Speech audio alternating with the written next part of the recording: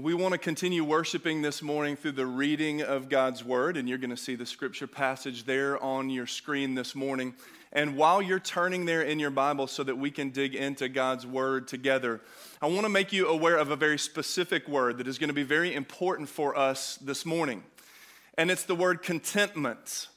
The word contentment, or to be content. And what this word means is that you might be satisfied. You might be fully content and satisfied with something that's right in front of you, in a way that you are not longing and desiring for something else to come along and fulfill you or to satisfy you. The word contentment means to be fully satisfied, to enjoy and be full in a way that you do not long for anything else to come along and fill you up and satisfy you. Now, one of the best ways to illustrate this is that we are, as created beings, comprised of both body and soul. And one of the ways that our body or our flesh pursues contentment is that we desire that next thing to satisfy us, to fill us, to make us content. It happens all the time. With the weather this weekend, I was reminded that a few months ago, as many of you know, I was in Ireland as part of sabbatical, and while I was there, I went out hiking one day, and as I went out, it was sunny, the weather was warm, but on the western coast of the island of Ireland, the weather can change in a moment's notice, not unlike Nashville, 4 seasons in 1 week. If you hang around here long enough, that'll happen for you. But the weather changed so quickly that the wind started blowing, rain started coming down, and the temperature plummeted to the point where I had to put on jacket and scarf and toboggan in a matter of hours. And so I was cold. I had been outside for 4 or 5 hours. I had been hiking. I was tired. I made my way back into the city where I had been staying, and I made my way to a restaurant on one of the cobblestone streets of Galway, which is on the western coast. And I walked into this restaurant and I said to the man who seated me, I said, "What do you recommend?" And he said, "You're a tourist, aren't you?" I said, "I don't know what gave that away, but I absolutely am, and I want you to recommend. I don't know why we do that. What are your taste buds like? Now suggest that to me so I can eat it." But I went for it. And I said, "What do you recommend?" And he said, "Listen, on a day like today, it's cold, it's wet, it's windy, and it's true. And I had been tired and longing for something to put in my belly." And he said, "I'm going to highly recommend that you have our Irish stew. You cannot come to Ireland and not have Irish stew. And it is comprised of potatoes and carrots and lamb. And you may be a foodie, you may not. I am totally not. I do not post a lot of my meals, but this was it. It was so satisfying and fulfilling. It wasn't too much. You ever had a meal like that? It's not too much, but it's just enough. It was warm, warmed my body, made me feel happy. I'm in Ireland having Irish stew. Look at me, a tourist. Here I have. I've arrived. I am full. I'm satisfied. And as I literally pushed the plate back, I thought I could eat more, but I don't need to eat more. I'm satisfied. I could order something else that I can only try here, but I don't need the next thing to come along to make this experience complete. Remember, as created beings with both body and soul, often our pursuit of contentment, especially in our flesh, will make itself known in the things that we desire, in the things that we pursue. And it is possible to be content in moments like this, to be satisfied in a way where we don't need anything else to enjoy the moment. But the great news about Christmas, the reality of Advent, is that Jesus has come to promise our souls contentment, so that not only our body and our flesh can experience what contentment is, but that our entire being can experience what it means to be content, not lacking anything, not longing for the next experience to come along and fulfill us. And that's exactly what God promised us through his follower Paul, who wrote to the church in Colossae. And we're going to read this passage as he is speaking to the church at Avenue South. So would you stand with me in honor of God's word this morning as we read from Colossians chapter 1, verses 19 through 21. Here's what we're going to read. "For God was pleased to have all of his fullness dwell in him, and through him to reconcile everything to himself, whether things in heaven or on earth, by making peace through his blood that was shed on the cross." Let's reread those 2 verses. For God was pleased to have all of his fullness dwell in Christ, and through Christ to reconcile everything to himself, whether things that are on earth or things in heaven, by making peace through his blood, which was shed on the cross. Let's pray together. Lord Jesus, we do pray that the women and the men who are in this room and that all of the people that are part of our congregation would find total and complete contentment in you. Lord Jesus, we still may have desires, we still may have longings, but we pray that we would be fully satisfied in you, content in a way where we will not feel that we are lacking for something to fulfill and satisfy us. And we pray we would discover that truth from your word today. And we pray this in Jesus' name. Amen.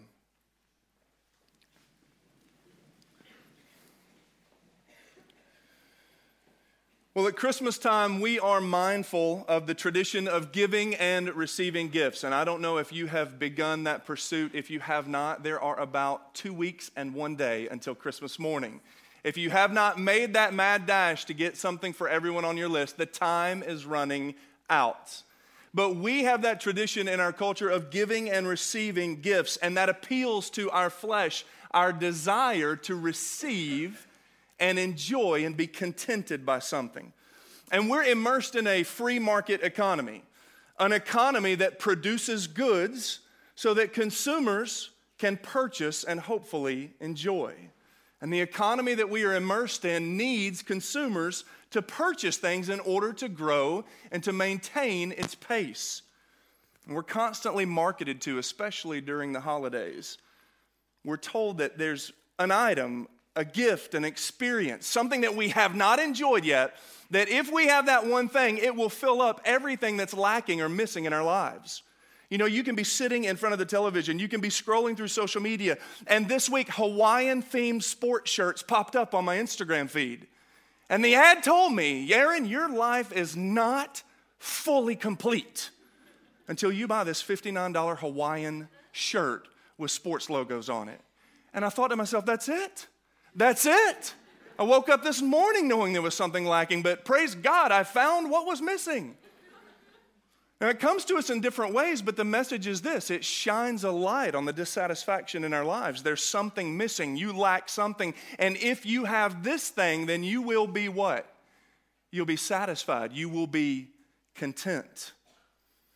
You know, the messages that we hear and see are often emotional appeals. They're not rational appeals. They appeal to our emotions more than our rational thinking. One of the ways I thought about that this week is when I go to the store to pick out deodorant, I'm often mindful of the commercials that I see on the TV. Now listen, it is a tactical resource. You put said item on so that you don't pit out in a meeting or cause your friends to run away from you. Maybe I'm the only one who's thought that. It doesn't sound awesome and enjoyable. I got a lot of other ways I'd like to spend $4.99. But the commercial tells me, you put this on and you are a man. I use Old Spice, and one of the reasons I use Old Spice is because my grandfather would put on Old Spice in the morning. I could smell it. And even in the commercial for Old Spice, I can't even put the commercials up here in a screen grab because they show a man without his shirt on and he's ripped and got abs. He's like, put this under your arm and you too will look like this guy. Like rationally, I know that's not true. Rationally, like that's not what the product does, but the appeal is to my emotions. And one of my favorite things is like, I don't buy 2 liters of Coke much. We don't have that in our home, but I can walk by a 2 liter of Coke and Santa is drinking a bottle of Coke on the wrapping, and I'm a sucker for packaging. And even if I walk by the checkout at the convenience store or the grocery store and there is a Coke bottle with my name on it, what a brilliant but simple marketing strategy. I don't need that flavored sugar water. That's the rational thought. The emotional appeal is, it's got my name on it. I'm special because I have this. And if Santa drinks Coke, then I want to drink Coke. These messages appeal not so much to our rational thinking, but to our emotions. And one of the reasons that Jesus said you need to love the Lord your God with all your strength, with all your heart, with all your mind, and with all your soul. One of the reasons he said your mind is because often what we see and what we feel will mislead us or lie to us. We don't need to respond to every impulse that we have. We need to engage the Lord with our mind. We need to think through things. But these messages appeal to our emotions. And one of the things that our flesh, our body craves is more of that next thing, more. We are searching for contentment. And as many people have often said, the flesh, the body only knows, your flesh only knows one word, and it's more. More. Amy and I were mortified 2 years ago when we were at a family Christmas gathering, and the gifts kept coming for our daughter. It was just, she was about 4 or 5, and she was getting all these princess toys, and we have 2 boys, and it had been G.I. Joe and Star Wars, and the family was excited about buying girly items and baby dolls, and it just kept coming, and she was ripping through them, and she went through about 6 gifts, and then she looked at us and said, "Where's the next one?" Like, she threw them to the side and said, "Where's the next one?" And we were like, like, don't say that in front of these people. They have bestowed upon you and us generous resources and gifts, and she plowed through it. Now, I know, and we may not be the only family in the room or individuals in the room, adults, that like, you can get the kids everything, and they'll play with it for like 24 hours. And then it's like, what's next? What's next? What's next? You and I know this intuitively, because the thing that our flesh only knows is more. We long for contentment, to be fully satisfied, but our predicament is this. Our predicament as humans is that there's nothing in this world that can provide true contentment. There's nothing in this world that can provide true contentment. And what I mean by true is like lasting, satisfying, that like I am good with what's in front of me, literally, or my life this season. There's nothing in this world that can provide lasting contentment. And hear me say, like after that meal, I was content for a few hours. And then my body started telling me, you need to look for dinner. Okay, so maybe it's what we eat, it's what we consume. It might even be a relationship. You and I are pursuing relationships in life. We were created to pursue that. At the core of what it means to be human is that we were created for relationships. And maybe you've been pursuing a relationship with a significant other and you found it. And you're like, is this it? Is this all there is to it? Is there more of this thing? Or is there someone else that needs to come along to fill up what's lacking? And our predicament is that there's nothing in this world that can provide true and lasting contentment, being fully satisfied, needing nothing else to come along. And so I think an important question that we should all wrestle with is what do you look for contentment? And my question to you is this, like fill in the blank. If I just had, and we could ask this of the children this morning, what's that Christmas gift? If you just had this, all would be right with the world. And I would ask you, if you just had fill in the blank, I want you to mentally fill it in the blank right now. If I just had what? My life would be fulfilled. My life would be content. My life would be satisfied. And I'm going to suggest to you that even if God in his generosity provided that item, that thing, that experience, after a while you and I would long for the next thing to satisfy us. And that's why these 2 verses, verses 19 and 20, are so important for us, especially at this time of year. Especially at this time of year. I wish we could understand this and live this way all 12 months of the year. But look at what it says here in verse 19. God was pleased. You might want to circle that word. When I'm up here, I can see that many of you have pens and you have journals, or you write in the margins of your paper, and you will not get in trouble with God for that. Like, write down what he stirs up in your heart as the preacher is talking to you. Kelsey mentioned she felt like the preacher was reading her mail. Sometimes God, he convicts, he encourages, he inspires. You need to circle that word pleased. That word means content. That word means content, that God was pleased. He was content. He was totally satisfied. And here's the wonderful thing about God that is so different than us. The wonderful thing about God that is so different than us is he is the only uncreated being. There was never a time that God was not. He has always existed. God is the only uncreated being, and so he's the only one who isn't dependent on something else to come along and complement him. God is not dependent on something else to come along and make him feel satisfied. The Bible tells us that God is entirely self-sufficient. And you may have heard me, this is how biblical doctrine fleshes itself out in this church. You may have heard me pray, and I pray like in an offertory moment. God, you do not need us. You do not need these resources. Like he doesn't. But we offer them to you because we're humbled that you would want to partner with us. We give them to you in gratitude. You don't need anything. Who are we that you should need anything from us? The Bible tells us that God in and of himself is totally complete, fulfilled, satisfied, and content. God is never lacking the next thing to come along to make him content. And even in this passage, what does he say? Look at verse 19. Why was he content? And why is he content right now, what we're celebrating and what we're holding up and valuing during Advent? He was able to reconcile broken humanity to himself. Verse 20. God is so pleased and content that he reconciled a broken, lost, and searching world to himself.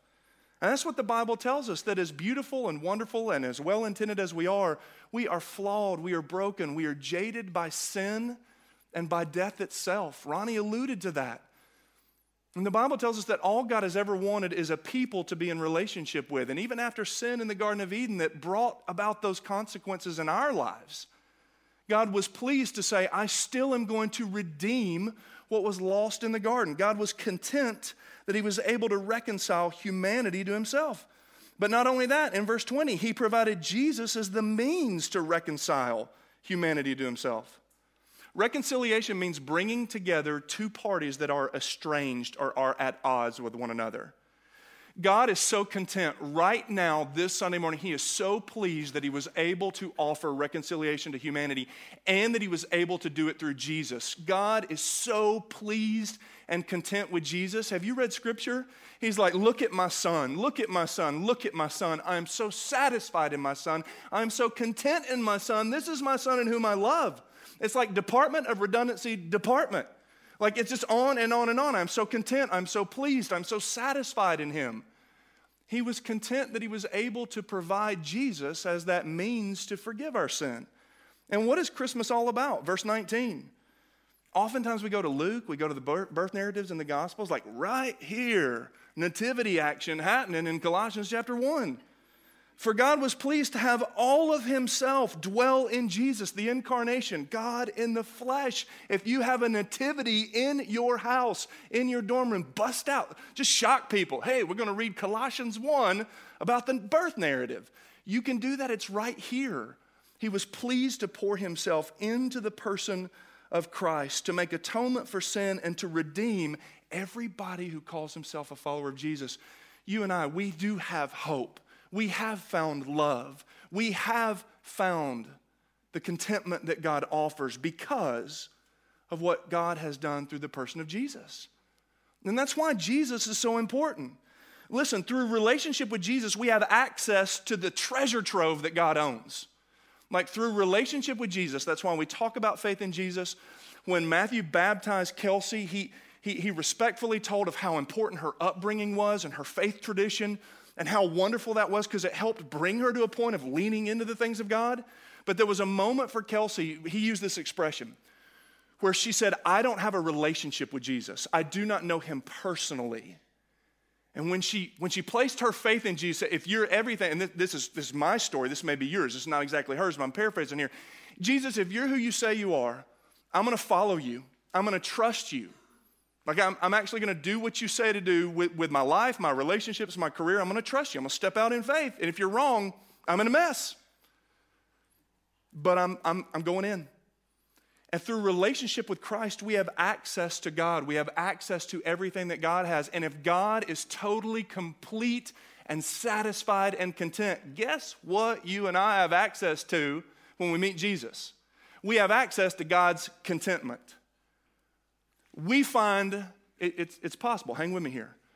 You and I in this life can find contentment, something that satisfies you and fulfills you. You still may have longings and desires, but you don't need them to be answered in order to be content, in order to feel well, in order to feel whole. We can find contentment in God's contentment. I don't know if you have experienced that. You find contentment when someone else is content. Every fall, we are invited by Amy's parents to the beach. We go to the beach, and there's usually a moment where like we can find some sanity and like things like the kids are not digging holes that go like through the core of the earth, and like we're able to sit down, and I snapped this picture, and this was a moment of contentment for me. All is right. The wind died down. I'm not burning. Like I toast in the sun. And so the wind died down, the sun died down, and it's like right at the end when the sun is setting, and all was right, all was content, and therefore I was content. Throw in the Titans and the football, and that only added to the joy, okay? Like, totally content because everything else is content. Do you ever find your contentment in another person's contentment? This is a picture of my dog, Jabba. This is a picture of my dog, Jabba, okay? Golden Doodle, 75 pounds, okay? Like, when he runs towards me, when he is chewing on a bone, when he is content, I don't know what it is, but like, I can sit back with a cup of coffee and watch him and I'm good. I feel as if I'm exercising or doing something important when he is.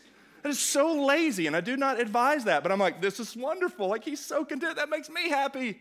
If you're happy, I'm happy. We'll experience it this year at Christmas.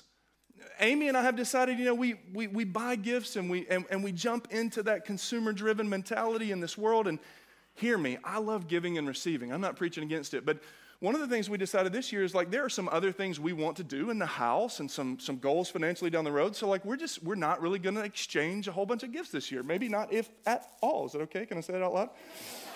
Because, like, every year she's like, let's don't exchange. And then I buy one just in case she was like, bluffing, like, don't exchange. And she's going to be like, hey. And so I buy one. And then she's like, why did you buy me one? And I'm like, I shouldn't have bought one. Like, I'm a moron. She said, don't buy it. Guys, you can't win. But I digress, okay? Like, okay? You might want to have that spare gift hanging out somewhere, okay? But we have said we're not going to buy. And I really, like, when I was in my early 20s and even in my early 30s, I was like I will be disappointed if I don't unwrap something on Christmas Day. I'll smile, but I'm going to pout inside, okay? I really am at the point I think we are. I think we're good if we don't. Like, we really lack for nothing. If we're honest, we may not have, right? We may not have everything we want, but the Lord has never failed to give us exactly what we need, and it's created a greater dependency on Him. And so when the kids open up, we're getting fired up about surprising them with a few things. They're not in here, and I'm not going to tell you what it is, but like, I really will on the morning of the 25th. If they're good, I'm good. When they're content, anybody been there? When they're content, I'm good. I don't need anything. Now, why am I giving you these little illustrating the obvious? It is possible to find contentment in someone else's contentment. And to be, come on, and to be, we talk back to each other at the house, okay? So, like, if you want to talk back, you can. I love it. One of the things that I'm encouraged about is this. You can find contentment in someone else's contentment. And if that's true, how much greater and better is God than any other human and any other thing ever created? You and I can find our contentment in God's contentment. He is fully content, fully satisfied, fully complete, fully whole, lacking nothing. And when you meet God through faith in Jesus, you have access to His perfect, unending, satisfying contentment. And you can have it. And I wrote a note in the margin of my Bible because I want to be very tactful and very specific this morning with something. As a pastor, it's not unusual for me to make hospital visits, especially at Christmas. We have members that are dealing with health illnesses. Okay? I realize what I'm saying. For some of us, I don't have the time in a small sermon on Sunday morning to dissect how this applies to all of us. I'm not acting like you and I should just be content and happy. We've got God and everything's fine. I'm not suggesting that. There really are some of us who are praying for relationship things to happen, maybe for a relationship with us and our parents to be restored, for that to be normal. Or maybe with a sibling, or you're praying something for your child and it's grieving you. And Christmas morning may come and go and it doesn't get answered in the way you or I would want. I'm not acting like that doesn't exist, or following Jesus, or finding God through faith in Jesus brings bliss. Jesus never promised us that. But the Apostle Paul said this in Philippians chapter 4. Whether in plenty or in want, which means this, he had good seasons and he had tough seasons. Whether in plenty or in want, no matter what circumstance, I've discovered how to be content. And it's through Christ. It's through Jesus, who is the exact representation of God and holds the keys to God's contentment. That it is possible, even if He never answers all of my prayers or satisfies all of my fleshly longings, it is possible to find contentment and satisfaction and not live in a manner that I need that next thing to come along and satisfy me. And that's what Jesus offers that so many of us want, and so few of us on this life, on this planet and in this life have. It's contentment, a lasting quality of contentment that you and I can't find anywhere else. That's why we celebrate Jesus at Christmas and look forward to Advent. That's why we make much of Jesus all 52 Sundays in this place, because he offers us contentment that can't be found anywhere else. And so my encouragement to you this morning is this: if you don't have access to true, lasting contentment, and you still have a list of things you'd love to see happen in your life, but you want to know that you can be made whole and find satisfaction and contentment that you have been lacking, it is provided in the person of Jesus Christ. And I absolutely loved what our worship minister said just a minute ago. I pray that if you do not know Jesus today, today would be the day where you trust him. And that you say, if you're really real and you offer that contentment, would you unleash it in my life? I'm going to try to follow you, and I'm going to lean in, but would you manifest your contentment in my life? And so here's what I'm going to encourage you to pray. If you're in this room and you do not know Jesus, ask him for the contentment that his Father has that only he can provide. I pray that you would find it for the first time today. And if you're a follower of Jesus, and everything's really good in life, or everything's really difficult and really hard, I'm going to encourage you, not with new information, but to lean back into what you already know. That contentment and satisfaction and fulfillment in this life can be found in the person of Jesus Christ in a way that it can't be found anywhere else. And that is our testimony as Christians, followers of Christ. We do not have it all figured out. We don't have it all together. But we have found God's contentment in the person of Jesus, and that is enough. And for that craving that says more, it's been fully satisfied in the person of Jesus. So here's what I want to encourage us to do. Would you bow your head and close your eyes this morning?